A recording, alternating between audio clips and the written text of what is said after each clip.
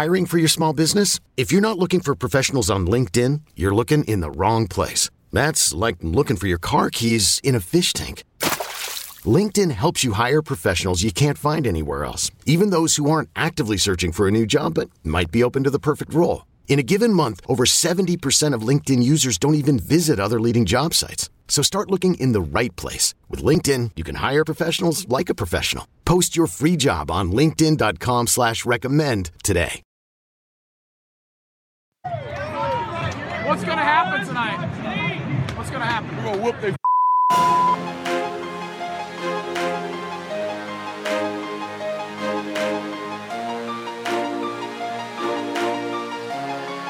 All right. Good morning, afternoon, evening, brunch time, lunchtime, 2-0 time, 2-0 time. Didn't play great and won by 23 points time. Guys, I think things could be all right time. Whatever time of day it is, it's the right time for the Go Vols 24/7 podcast. Wes Rucker coming to you from Fort Rucker Studio here on a Saturday evening. Just about, I think it's exactly 2.1 miles from here to Neyland Stadium, which is where Patrick Brown and I were just a little bit ago for Tennessee's, what do you call it? What's, I don't want to say super comfortable. Yeah, we'll just go ahead and say the home opener for Tennessee. And I don't want to say it was a super comfortable win for the Vols, but it was a 35-12 win by the Vols over Missouri. In a game where, honestly, guys, I think Tennessee made the plays it needed to make. It never got too uncomfortable in that game.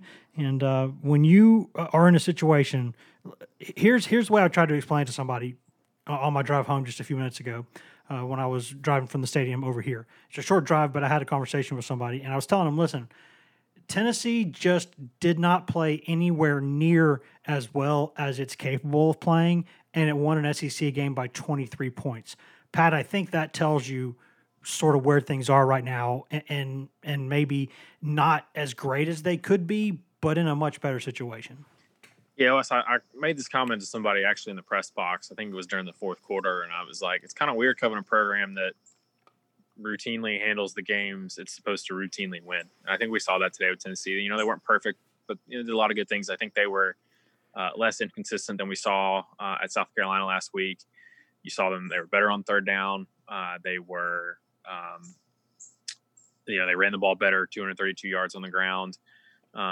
We saw them do a lot of good things, but you also saw a lot of things that when the coaching staff and the players review film on Sunday or Monday, whenever they look back at it, they'll see plenty of things that they can do better. So that's kind of where this program is it's kind of, it doesn't necessarily play the perfect game. I don't know. And I think Jeremy Pruitt would say the same. I don't think they played, put the perfect game together just yet, but they're playing well enough to win. And I think you saw some things that were definitely improved from week 1 to week 2. Yeah. And for context here, guys, Tennessee rushed for 232 yards in this win over Missouri on 51 carries. That's a pretty solid number. That's 4.5 yards a carry. That's controlling the ball. That's controlling, I don't want to say controlling the clock because they move fast, but controlling the tempo, playing the game the way they wanted it to be played. And here's one of the stats that really got me from this game. Tennessee's Eric Gray, Ty Chandler, and Jabari Small, who were the top 3 backs in this game, really mostly Chandler and Gray, but Small did have 4 carries. We'll talk about him here in a minute. But Tennessee's top 3 backs in this game had 39 carries, 0 lost yardage. Everything they were doing was moving forward. Gray had 6.6 yards a carry. Chandler had almost 5 yards a carry. Small at 6.8 a carry in a small sample size. But Tennessee, the first game with Cade Mays there, starting at right guard, or starting at right tackle, I should say, playing right guard and right tackle throughout the game. Rotated a lot of guys up front, but still to do that, 39 carries from those top 3 guys and 0 lost yardage, 4 for 4 on fourth down situations. The offensive line was confident, said, let's go, keep us on the field. Let's go, let's ride. Pruitt, obliged. He let them stay out there. They connected on all 4 of those fourth downs. They controlled things up front, and that's what this team wanted to be and what it needs to be, I think. Yeah, and you saw this, and really, I think it's impressive to run that many times and not have any lost yardage plays. Now, they did have some sacks that that bring the rushing total down. I will say again, I wish college football would change that. I wish they go to the NFL rule. Yeah, it's a where stupid rushing rule. yardage isn't affected by sacks because sacks aren't running plays. So, but that's neither here nor there. But I think you're seeing, and some people, may say the offensive line hasn't played great. You can't blow everybody off the ball every time. You're not going to run for 8 yards every time you run the ball. Oh yeah. Sometimes a 4-yard run is a really good run. And the fact that now is Tennessee's offensive line has improved to the point where arguably runs that were, 0 yards or even lost yards in the past now they're 3 and 4 yards and even 5 yards. And I think that's a credit to what they've done on the offensive line recruiting wise. I think it's what they've done. I think the running backs have done a good job too. Both Ty Chandler and Eric Gray did a good job of not trying to do too much. I think Pruitt said that after the game. Sometimes running backs maybe try to bounce runs, try to hit the home run. Sometimes it's okay to just stick your hat in there and get 3 or 4 yards and fall forward. So good signs. I think Missouri's defensive front's actually decent. I think that might be the best part of their defense for the Tigers. But for Tennessee to go out there and look more a little bit, maybe look more like the offensive line that I think a lot of people were hoping to see. And it's funny, Pruitt talking after the game about how, I know Cade Mays, one thing, I know he's tired, and talking about conditioning of some of these guys. And that's going to be big. If you're going to be, running the ball a lot, if you're going to be running the ball 40, 50 times a game, you're going to need your offensive line to get stronger and better as the game goes on and in the fourth quarter. So that's an area to work on. But as you said, no negative yardage runs. I think that says a lot about just the sharpness of the individual guys up front, because a lot of times those negative yardage plays come from a guy turning a guy loose or a guy missing a block. So for that level of consistency to be there with those plays, I think that's a really good sign for Tennessee and something they can build on moving forward. Yeah, Tennessee's sack-adjusted rushing yardage in this game, I believe, was about 245 yards. If you subtract those sacks, and I think that's probably more. That's pretty good. Yeah, that's more indicative of what they actually did in the game. I agree with you, Pat, about the NFL rule being superior in that way. But I thought there were some mature runs from Ty Chandler in that way. You talked about not turning the ball, not trying to kind of leak everything outside, not trying to hit a home run every time you go up there. Ty Chandler had a lot of situations in this game, and Gray had a few also, where they just took the 4 or 5 yards that were in front of them, and instead of maybe trying to bounce it outside where you could get 30, or you might get about 2. So they did a pretty good job, I think, of taking what was there in front of them, and I think they both showed pretty good power too. There were a lot of runs in this game, and when you watch a game, and I've seen this too many times from Tennessee's point of view in the past years, where they're on the other side of this. When it looks like you've gotten no gain on a play and you've really gotten about 4 yards, that's when your running game is good. That's when you're winning the line of scrimmage, and when you kind of get an optical illusion and you think, well, they didn't get much on that, and then you look up and it's 4 or 5 yards. That's when you're really, really, really kind of mashing people in the running game and you're winning the point of attack, because too many times teams have been on the other side doing that to Tennessee in games, and plays where it looked like Tennessee got no gain, they really had no gain. And team where their opponent looks like they had no gain, they had 3 to 5 yards. That's where you can really see, I think, when a running game is starting to win the line of scrimmage and make an impact on the opponent. Because like you said, I think Missouri's defensive line probably was a little bit better than I thought. And I think Missouri's linebackers, and I've said this for years about Missouri's linebackers and secondary, there may not be a lot of absolute studs back there, but they do their job and they tackle, and when they get to you, they usually get you on the ground. And that's been a really consistent. They've had a couple of coaching changes in that program. That's been one thing I think that's been pretty consistent there. When they get their hands on you, they usually wrestle you to the ground. So you have to kind of take what's in front of you at times, and you have to kind of methodically go down the field. Tennessee didn't have a lot of huge splash plays in this game. Gray had no runs longer than 22 yards. Chandler had no runs longer than 21 yards. Their 2 long passes in this game were 36 and 33 yards. Missouri will keep you in front of them, and you have to earn your way down the field. And when you look at Tennessee's scoring drives in this game, I believe I'm going to go down the list here. A 16-play and a 14-play touchdown drive. Yeah, and this is so much different from so much different from the game against South Carolina. Tennessee had 14-play drive, 9-play drive, 8-play drive, 16-play drive, and 8-play drive on a short field situation. So they were in a lot of 3rd and 4th down situations. They just kept them manageable, and they did what they needed to do. And I thought it was a mature performance in a lot of ways. And the defense, we'll talk about them in a minute too, but the defense, I think, managed the game well too, because all three areas of Tennessee's game today could have done better in a lot of ways, but they managed what was in front of them. They were able to make the plays that mattered, third down, fourth down, score touchdowns in the red zone, keep opponents out of the end zone when they get to the red zone. They did those things in this game. Yeah, and you go back to Missouri's defense. They've had a coaching change there, and you saw maybe some of the kinks still getting worked out on offense with Eli Drinkwitz and what he wants to do. You didn't see that on defense because Drinkwitz kept their defensive coordinator Ryan Walters. So a lot of continuity on that side of the ball. They got two pretty good stout defensive tackles in Whiteside, and I can't remember the other guy's name. He's another big body, and then Nick Bolton I think is probably one of the best linebackers in the SEC. I agree. That nobody really knows about, and on one run, Eric Gray made him look pretty silly a couple times, but Garantano gave him a stinger. Also. Yeah, and a couple times in this game, Missouri had 7-8 guys in the box. I think on one play when I think Gray had a 22-yard run. That's my dog barking, by the way. That's okay.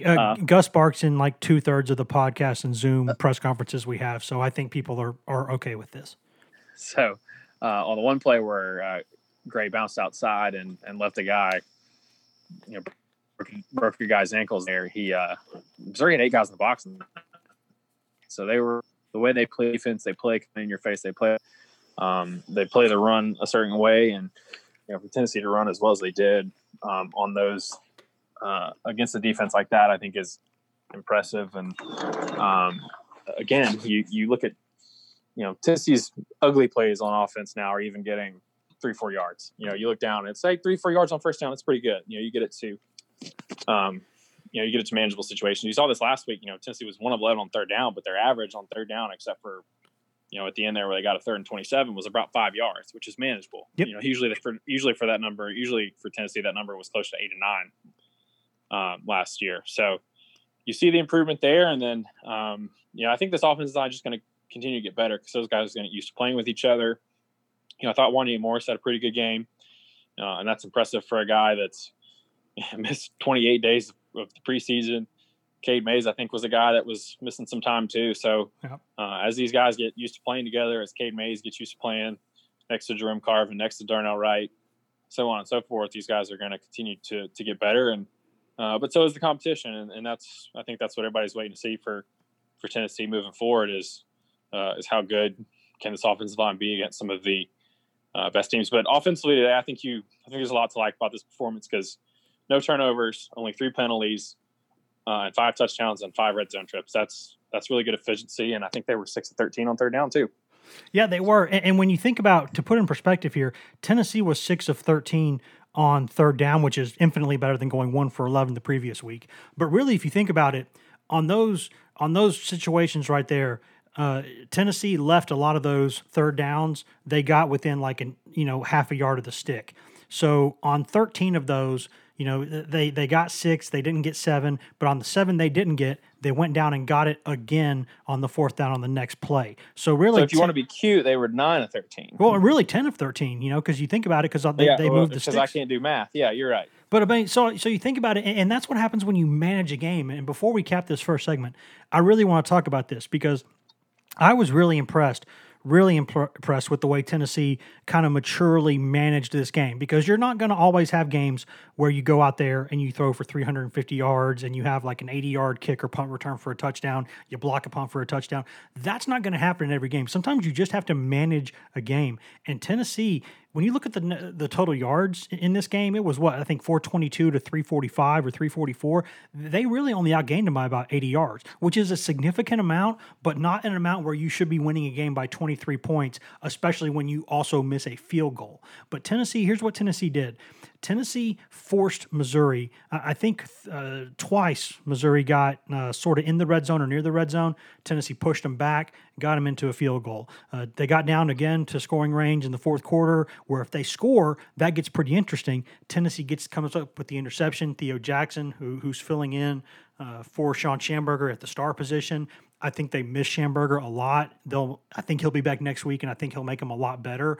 But Jackson, to his credit, he was not supposed to, the play that he made on that interception, he was supposed to be in the flat, but he just read the quarterback's eyes, and he saw when Mizzou's quarterback rolled out, he said, I bet he's going right here. And yeah, we could see it from where we were, because I remember you asked me if I saw who got the pass rush on that play, but I just saw Jackson out of the corner of my eye starting to break, and I was like, oh, he's going to pick this off. And he got a really good read on it, went out of his area to make a play. But Tennessee in those three situations right there, that could have been 21 points, and it was 6 points. That right there is winning football. And Tennessee did miss a field goal, so Maglia needs to get some things straightened out. That's he's not been Automaglia this season. They're going to work on that. But they managed a game because when they got to the red zone, they came away with stuff. And on the other end, they were good defensively in the red zone. In money situations, third downs, I thought they were pretty good. They were pretty disciplined with only 3 penalties for 20 yards. I thought they put the ball on the ground once, but they didn't lose it.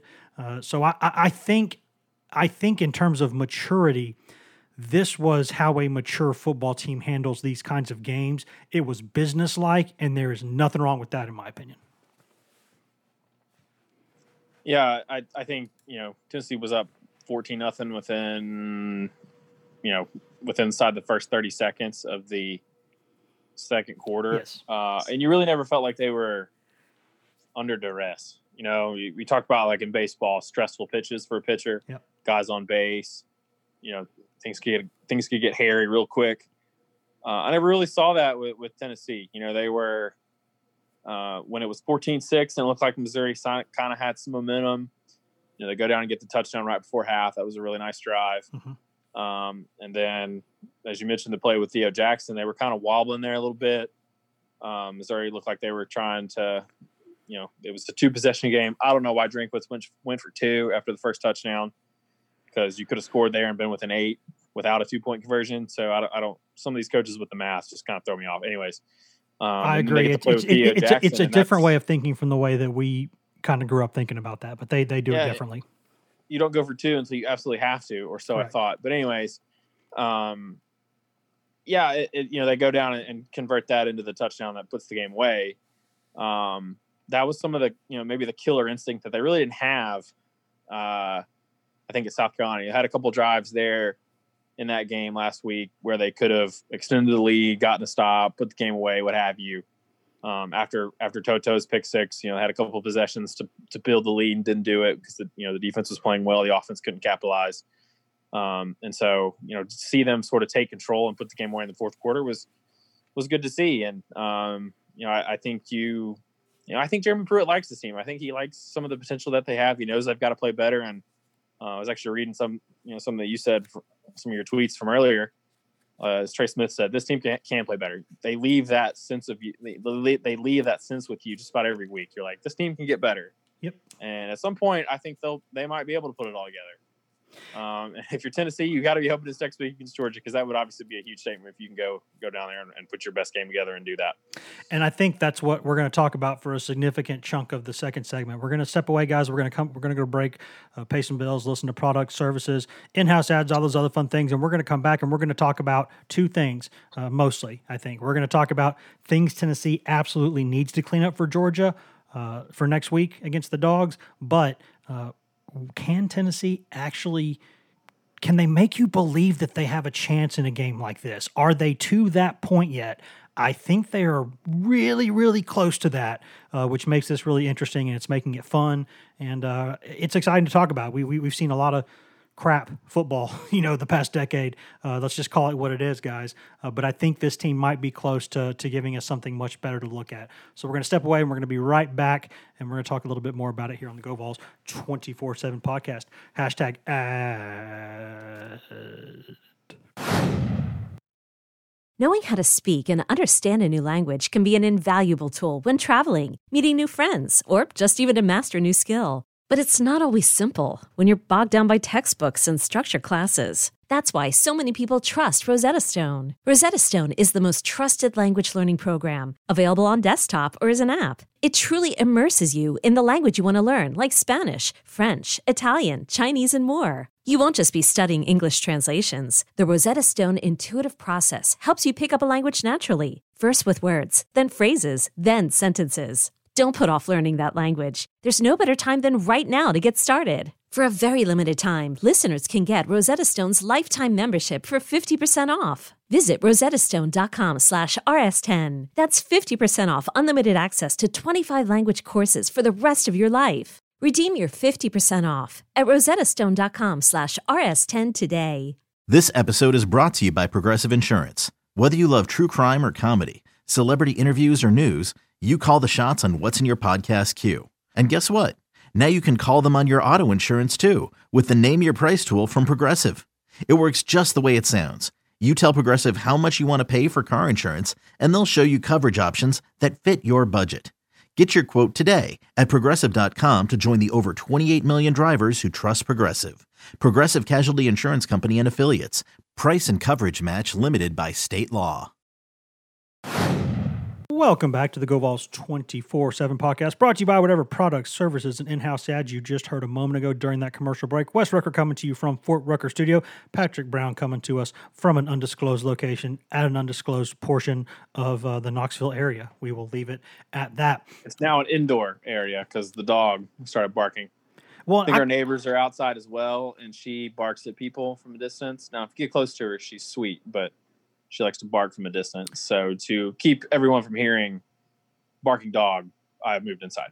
Yeah, my undisclosed location. Yeah, Gus is a corgi, so he barks at a lot of things. He'll bark at like a fly buzzing across the room. Squirrel. It's kind of their personality. But yeah, I think that we got a lot of fun things to talk about here in the second segment. Before we do that, though, I'm going to remind you again, please go in there, guys, mash that subscribe button on this podcast. Wherever you can cast the Find Pod, you can find this podcast, whether that's Apple Podcast, Spotify, anywhere in the Google Marketplace. You can go to iHeart, TuneIn, Stitcher, where right to the Megaphone page. There are so many places. Anywhere you can cast a pod, you can find this podcast.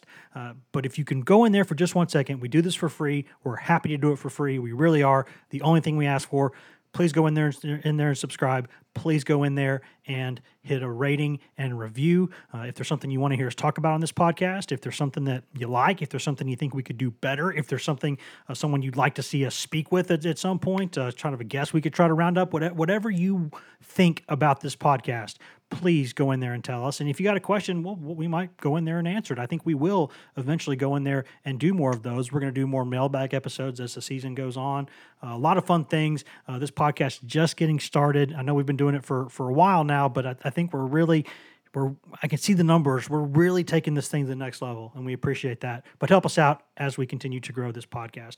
Pat, we spoke a lot in the first segment, and you and I were exactly 2.1 miles away from where I'm sitting right now here at Fort Rucker Studio at Neyland Stadium. And I know it's exactly 2.1 miles because my wife went to the game and walked there and back and looked at her, basically measured it. And it was 2.1 miles from where I'm sitting right now. That's where Neyland Stadium is. And Tennessee went out there and beat Missouri 35-13. You and I were there. And Tennessee, I think this is, for me, it's the biggest story of the day, I think, is that Tennessee could have played a lot better, but still won an SEC game by 23 points. Let that sink in. 23 points. Tennessee beat an SEC team. I think it was Tennessee's biggest margin of victory in an SEC game since 2015 maybe, or 2016. It's been a while, guys, since Tennessee has done that to an SEC team, and the Vols did not come close to playing their best football in any phase of the game. Maybe running game, sometimes they look close to what as good as they could be, but overall, a lot of things they could have done better. And they need to do them better because they're coming up against Georgia next Saturday. We don't know exactly when that time's going to be. I guess they'll release it sometime tonight or maybe Sunday morning whenever they make that decision. I'm sure the Georgia-Auburn game tonight maybe could have a factor in that. But here's the thing. We need to talk about this because Tennessee needs a few things to get turned around quickly. I think Tennessee special teams, Brent Cimaglia, I don't know if it's getting adjusted to a new snapper. I don't know if it's just something with his timing. I don't know what it is exactly because Joe Doyle rules is back as his holder, so everything's fine there. It's a new snapper. I don't know what it is exactly, but he's now 1 of 3. He missed from 39 yards, pulled it to the left. Hey, even the best go through times where they miss a couple. That's part of football, right?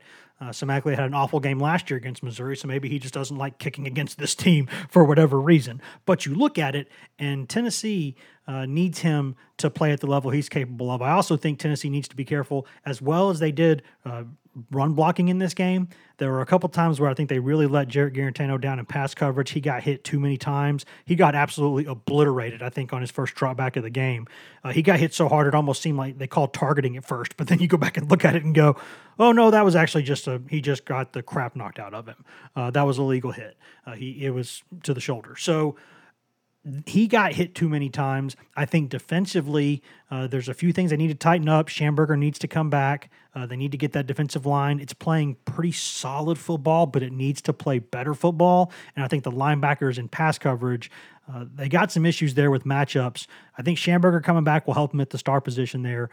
But also the inside linebacker who's playing next to Toto, that's Crouch, Banks. I think there's still a hole there in pass coverage. So there's a few things, maybe rush the passer a little bit better. I think there's a couple things they could tighten up, but it's early in the season, Pat. It's a weird camp, and it's kind of where a lot of teams are right now. Yeah, I think the secondary was, I don't want to say surprising to me in a bad way today, but I think they gave up 7 completions to Missouri of 15-plus yards. And those are too many big plays. Some of those were breakdowns. Some of those were, giving up inside position. They hit you on a slant. There's one of those plays where they just turned a guy loose after Missouri botched the snap. So sometimes those things happen. Yeah, he was going after. I think he was going after the fumble, wasn't he? Because the quarterback dropped the snap and the cornerback tried to get the ball, and that's what led to problems. And you can't, I don't know what they're taught to do on those plays, but they had another play that Missouri. Had Theo Jackson, a guy run right by him. I guess he thought they were in zone and got dropped the ball. So, I think Jalen McCullough had a couple balls complete on him. You might expect that, though. He's missed some time. He's still rusty. The linebackers continue to kind of be iffy in cover. I think Quavaris Crouch was in perfect position on that play. The fourth down? 4th and 1. The guy just dropped it in over him. And sometimes it's like, sometimes college football is like the NBA where good offense beats good defense. It just happens sometimes. If that throw is just a little bit off, maybe he gets a hand on it. So beautiful throw. And so that that's going to happen sometimes. But I think in the secondary they need to get Sean Schamberger back, and they're expected to do so against Georgia. You wonder where he is in terms of his rust. Yeah. I do think it was interesting that Pruitt said after the South Carolina game that Theo Jackson's not really a star, doesn't really play that position, but they went with him over Danico Slaughter against Missouri, which I thought was interesting. I don't even know if Slaughter played on defense, but they didn't have Bryce Thompson either. He was banged up in practice on Tuesday and really only played. He started the game, and then from that point on, really only played in the dime package when they had 6 guys. And he plays the money. Yeah, he went in to play money. Anyway. Yeah. So he actually had a nice play early in the game where he made a tackle on a 3rd down play, got another tackle for loss, but they need to get him back right. And I think if they get Thompson and Schamberger back, I think that's going to make a big difference. And get some guys, McCullough needs more practice time because he missed a lot. If you're missing practice time, you don't really want to do it right before a game, right before the season.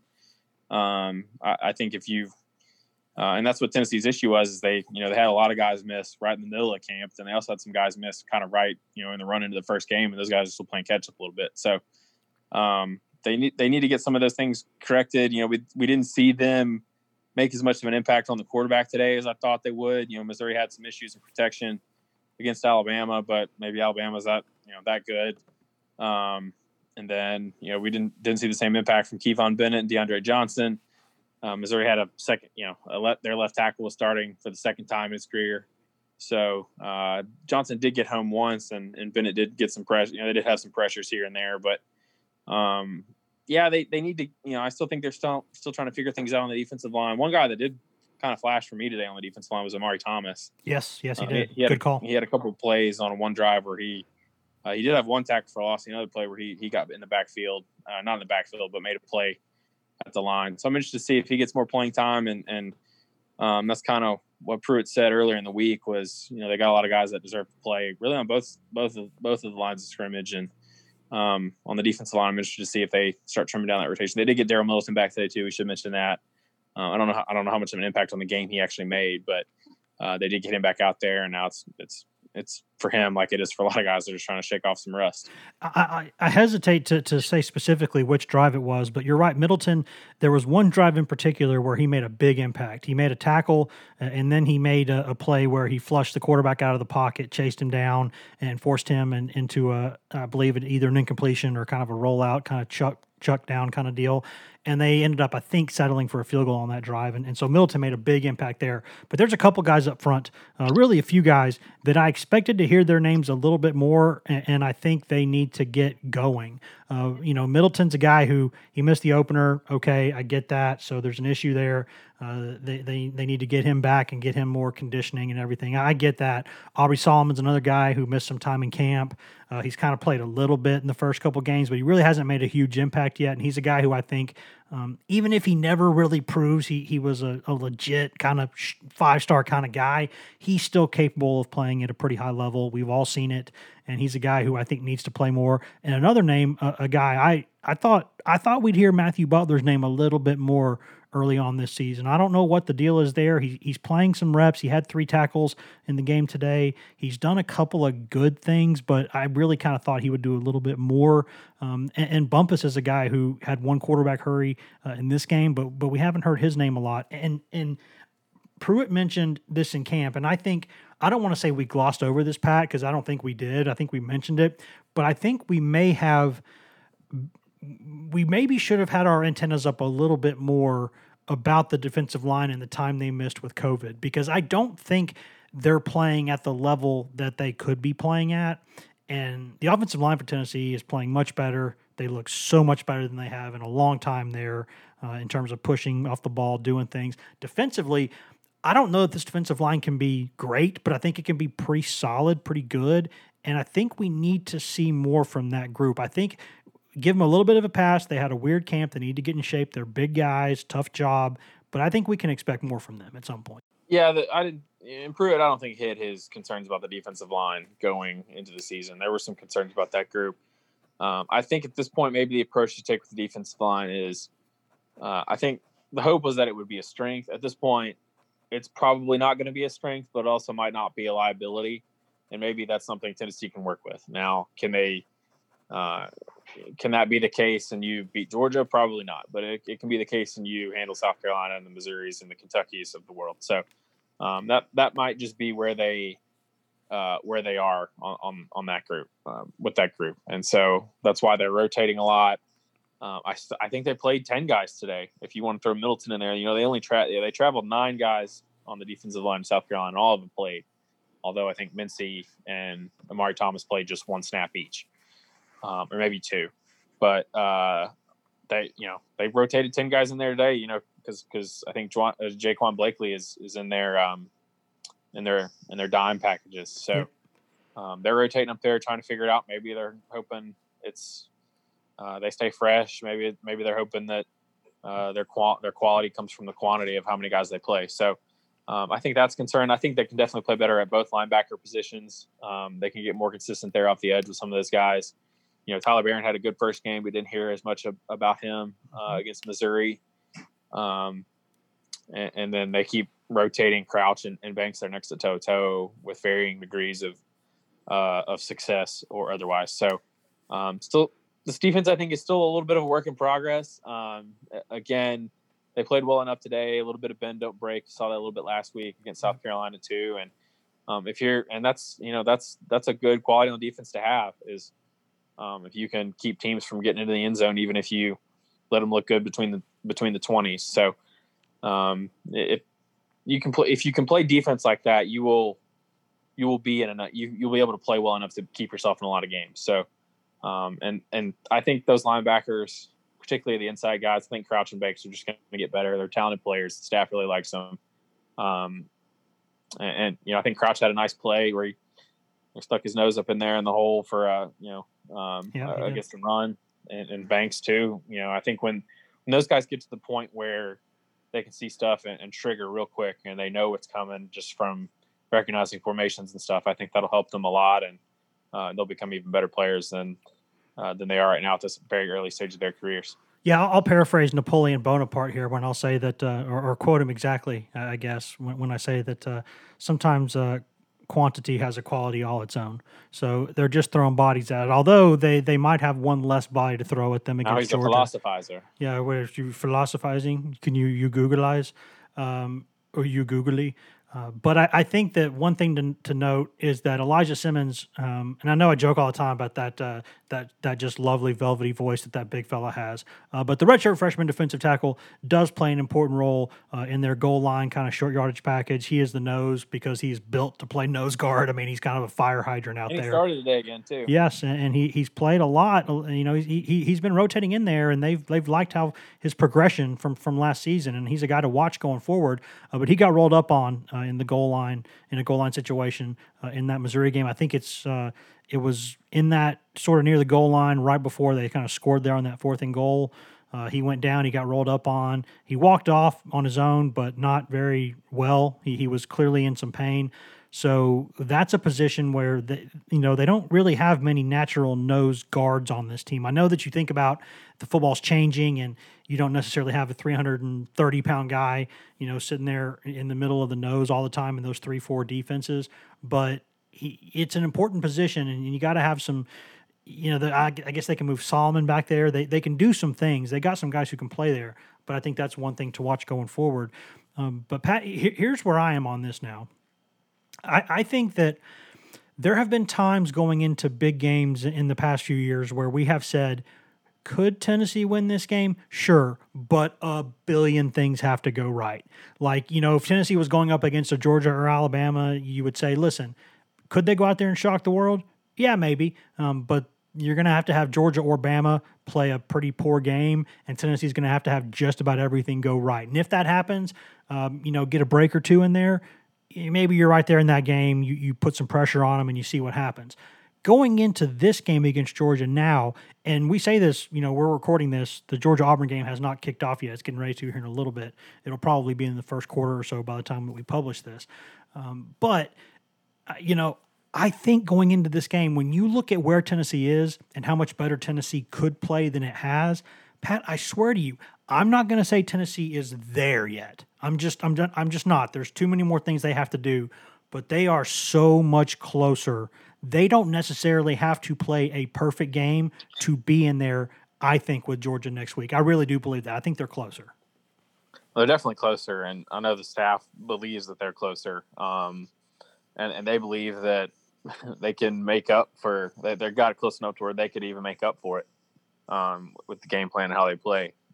Because based on the past 2 seasons, Tennessee really didn't have much business playing Georgia tough. And you can make the case that Tennessee did play Georgia tough. That game 2 years ago down in Athens was Georgia was kind of cruising, and Tennessee put some game pressure on them there in the fourth quarter, got it down to a 2-possession game. I always say it's a game if you're one play from being one play away. And Tennessee got that down to 12 and made Georgia go down and convert some third downs and put the game away. So then last season, Tennessee, Brian Maurer's first start, they were leading well into the second quarter. Right before the half, they kind of undid all the good work they did by giving up a touchdown drive, missed a long field goal, and then Georgia went down and scored. It was a pretty big swing at that stage of that game. But then Georgia, was scoreless in the third quarter, and Georgia had to go on a really long drive to put the game away. So I think Tennessee's been competitive in this game the past 2 years, and now I think Tennessee's roster is better, and I think they have a better team now than they've had. So getting into the matchup too much, there's just so much you don't know about Georgia at this early stage. And they've only played one game. It was Arkansas. And the big change for the Bulldogs is JT Daniels is now cleared. Is he going to play tonight? We'll see. Obviously, Kirby Smart didn't even tell the broadcast guys going into the Arkansas game who's going to start at quarterback. So, which is a new level of uptight, by the way. You almost always tell the broadcasters what's going to happen. And Kentucky just yacked an extra point overtime against Ole Miss. That's my facial expression that you're seeing here on Zoom. So, that's funny. Yeah, because you're like 10 or 15 seconds ahead of me. I think I rewound it earlier to watch a player paused it. So I'm getting ready to see this yacked extra point. Man, that would be so Kentucky. Oh my God. That would be so Kentucky. It hurts. It's tough to know what Georgia's going to look like on offense, because if they look like they did for a lot of the Arkansas game, then Tennessee, I think, can play well enough defensively to keep it a low-scoring slugfest. I really worry about Tennessee's offense against Georgia's defense because I worry about every offense against Georgia's defense except maybe Alabama's,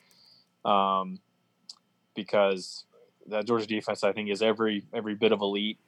They're not going to have to really. I don't think Georgia will have to really pressure Tennessee. I think they can get home with 4 guys, and if they can do that consistently, then they'll just rush 4 and drop 7, and Garantano will be hesitant to throw the ball and might take some sacks in that game, and we'll have to see if they can get any sort of ground game.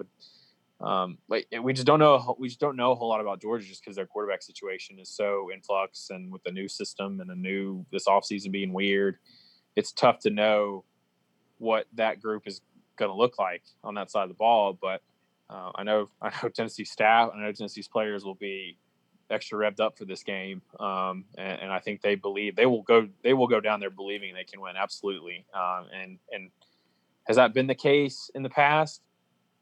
I don't know. Genuinely, I don't know. I think probably in the past Tennessee went into this game, maybe the past 2 years, thinking let's just keep it close, let's keep it competitive, and go from there. Try to get it in the fourth quarter and that kind of thing. When you're an underdog, decidedly you're trying to do what you can to stay in the game for as long as you can. If you're Tennessee now, you're going down there thinking we've got enough players to go down there and beat Georgia if we play well. And so that's going to be their focus this week.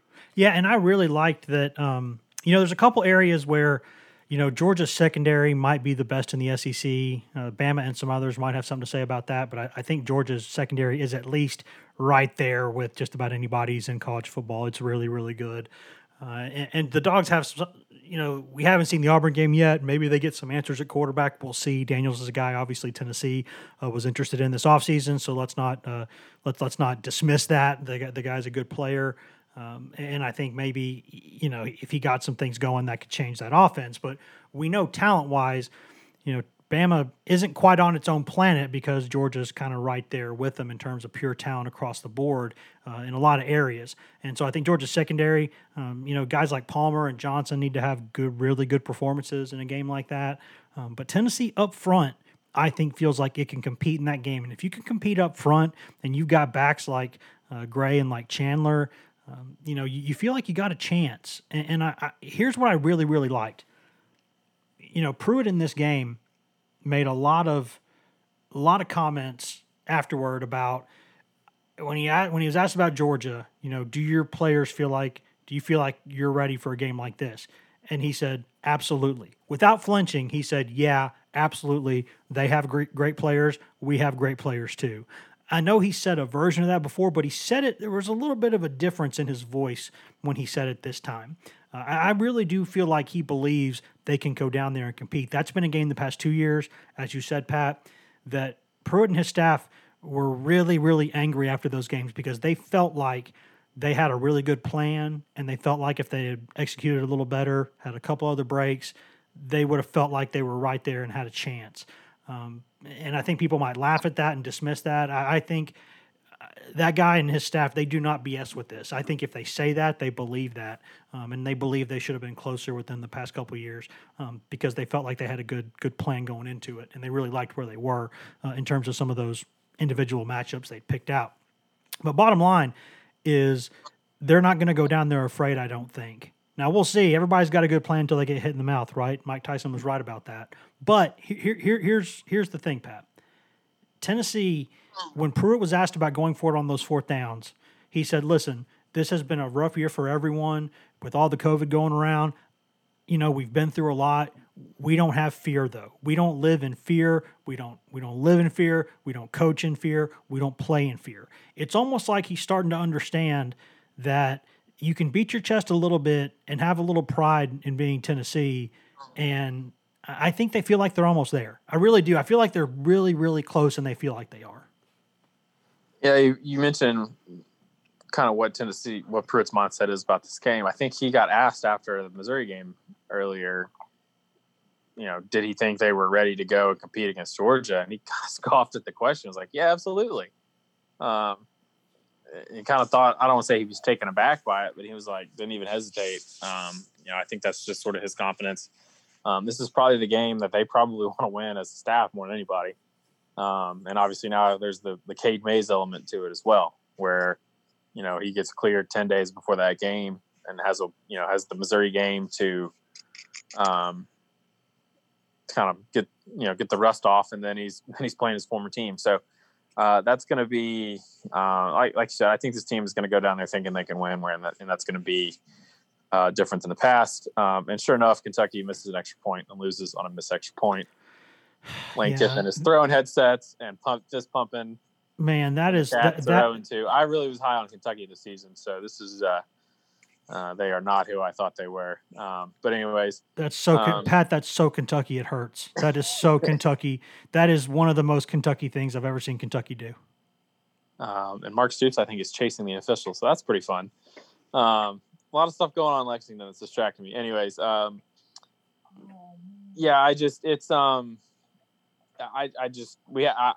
hesitant to see. I really want to see what Georgia looks like against Auburn tonight.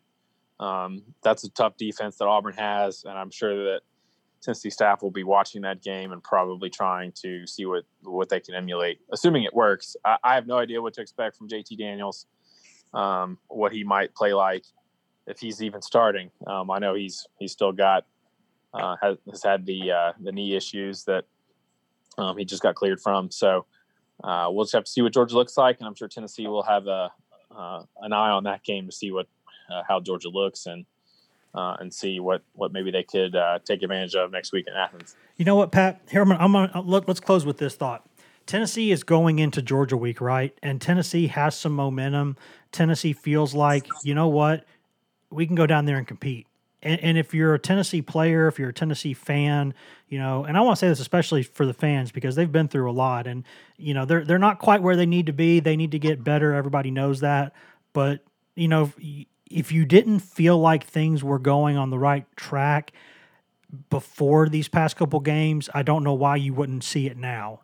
They're going to have some setbacks this season. I don't think they're going to win a national championship, yada, yada. But I think you can see where this is going now, and you feel like I think Pruitt likes where things are, and I think talking to a lot of former players also, they really like what they're seeing. They like what they're hearing. I think you can feel like this thing's going in a better direction. I really do. And I think that if you're Tennessee, you're going into this week thinking, you know what, there's a chance. And by God, isn't that fun? I mean, isn't that fun to see Tennessee sort of close to being what it should sort of always be? Yeah, it's gone from being a Tennessee under Butch Jones, and I don't want to bring Butch Jones up. Sorry, everyone. It went from being sort of a lot of the times it was what was going on off the field. Now it's kind of a big boy adult football program. It's business. It's they've got a culture established. The players know what to expect. They know these coaches. They know how to work. How many times have we heard Pruitt talk about how he likes how this team works? So they like how this team and the staff work together. And of course, it's easy to say that when you've won 8 games in a row. Tennessee hasn't lost a football game in almost a year. And as we know, winning solves whatever ills there are. Second longest win streak in the country. So, and that's where, and this is why this game is so important, because it is a chance for you to validate everything you've done in the right direction. Because this 8-game win streak is nice, but Tennessee's beaten South Carolina twice, Missouri twice, off the top of my head, Indiana, Vanderbilt, UAB, and Kentucky. Now, Tennessee was losing those games not that long ago, so we need to make sure we take that into account. And there needs to be credit needs to be given there for just that little bit of progress. But this is a program that's won a lot of football games, it's won a lot of titles, it's done a lot of winning. And now you have the chance to go to one of your rivals who is at the top of your division. You've taken an offensive coordinator and you've taken a former 5-star offensive lineman from them. And now you have a chance to go and beat them in their own stadium. So it's a huge opportunity for Tennessee. I'm sure we'll have all sorts of coverage this week. Tons. And this will be Tennessee's biggest game in a while, at least a few years.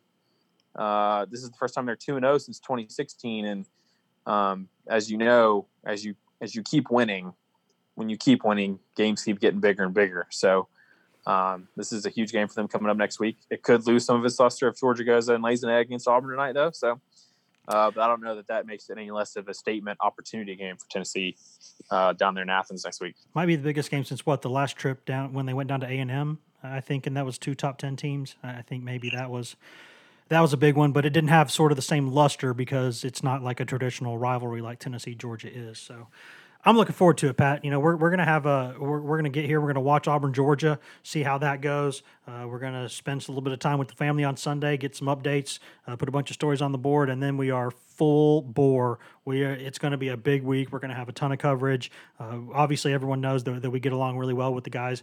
Some of my favorite guys in the business are the guys who cover Georgia for 24/7 Sports. Jake Rowe, Rusty Manziel, 2 of the just best dudes you'll ever meet. We'll have lots of stuff from them. Give some love to Kip too. Don't leave Kip out. I'm not going to leave Kip out. I don't deal with Kip as much, but I do like Kip, and I agree. We only like Kip. We love the other 2. Yeah, we would like you, Kip, but we really love the other 2 guys. And I think last year we did a pod. I did a pod with Jake Rowe, kind of a dual podcast that we both released during the week. So we'll probably do that again, and we're going to have a lot of fun doing all this. So I think what we're going to do now, Pat, is we're going to go ahead and step out of here, and we're going to get to watching football, and we're going to get to getting things lined up for coverage for next week. So we'll see you, buddy. See you, Wes. Guys, I say this all the time, and I mean it all the time. Thank you for listening.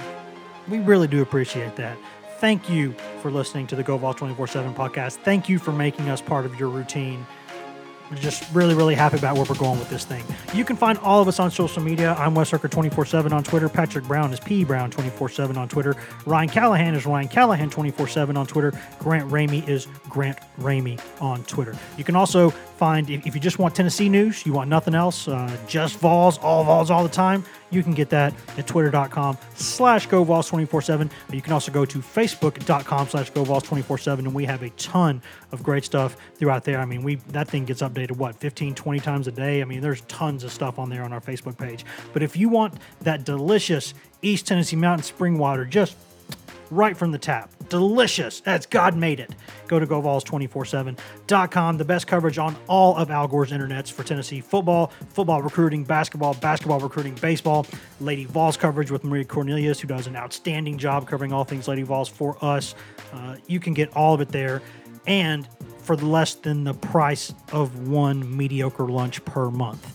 And if you pay us full price, you get free access. As long as you're a member with us, get free access to CBS All Access, which is CBS's streaming platform. Tons of cool stuff on there. Every show CBS has ever done commercial free. New movies in and out every month. Live sports, SEC football, Tennessee football, NFL football, college basketball, NCAA tournament, March Madness, World Series of Poker stuff, UEFA Champions League, UEFA Europa League, all of it. That's a $100+ annual value that we give you for free if you subscribe to Go Vols 24/7. So go check us out at GoVols247.com. Please rate and review and subscribe to this podcast. And if nothing else, guys, you should hear from us, barring major breaking news, you should hear from us on Monday. So see you.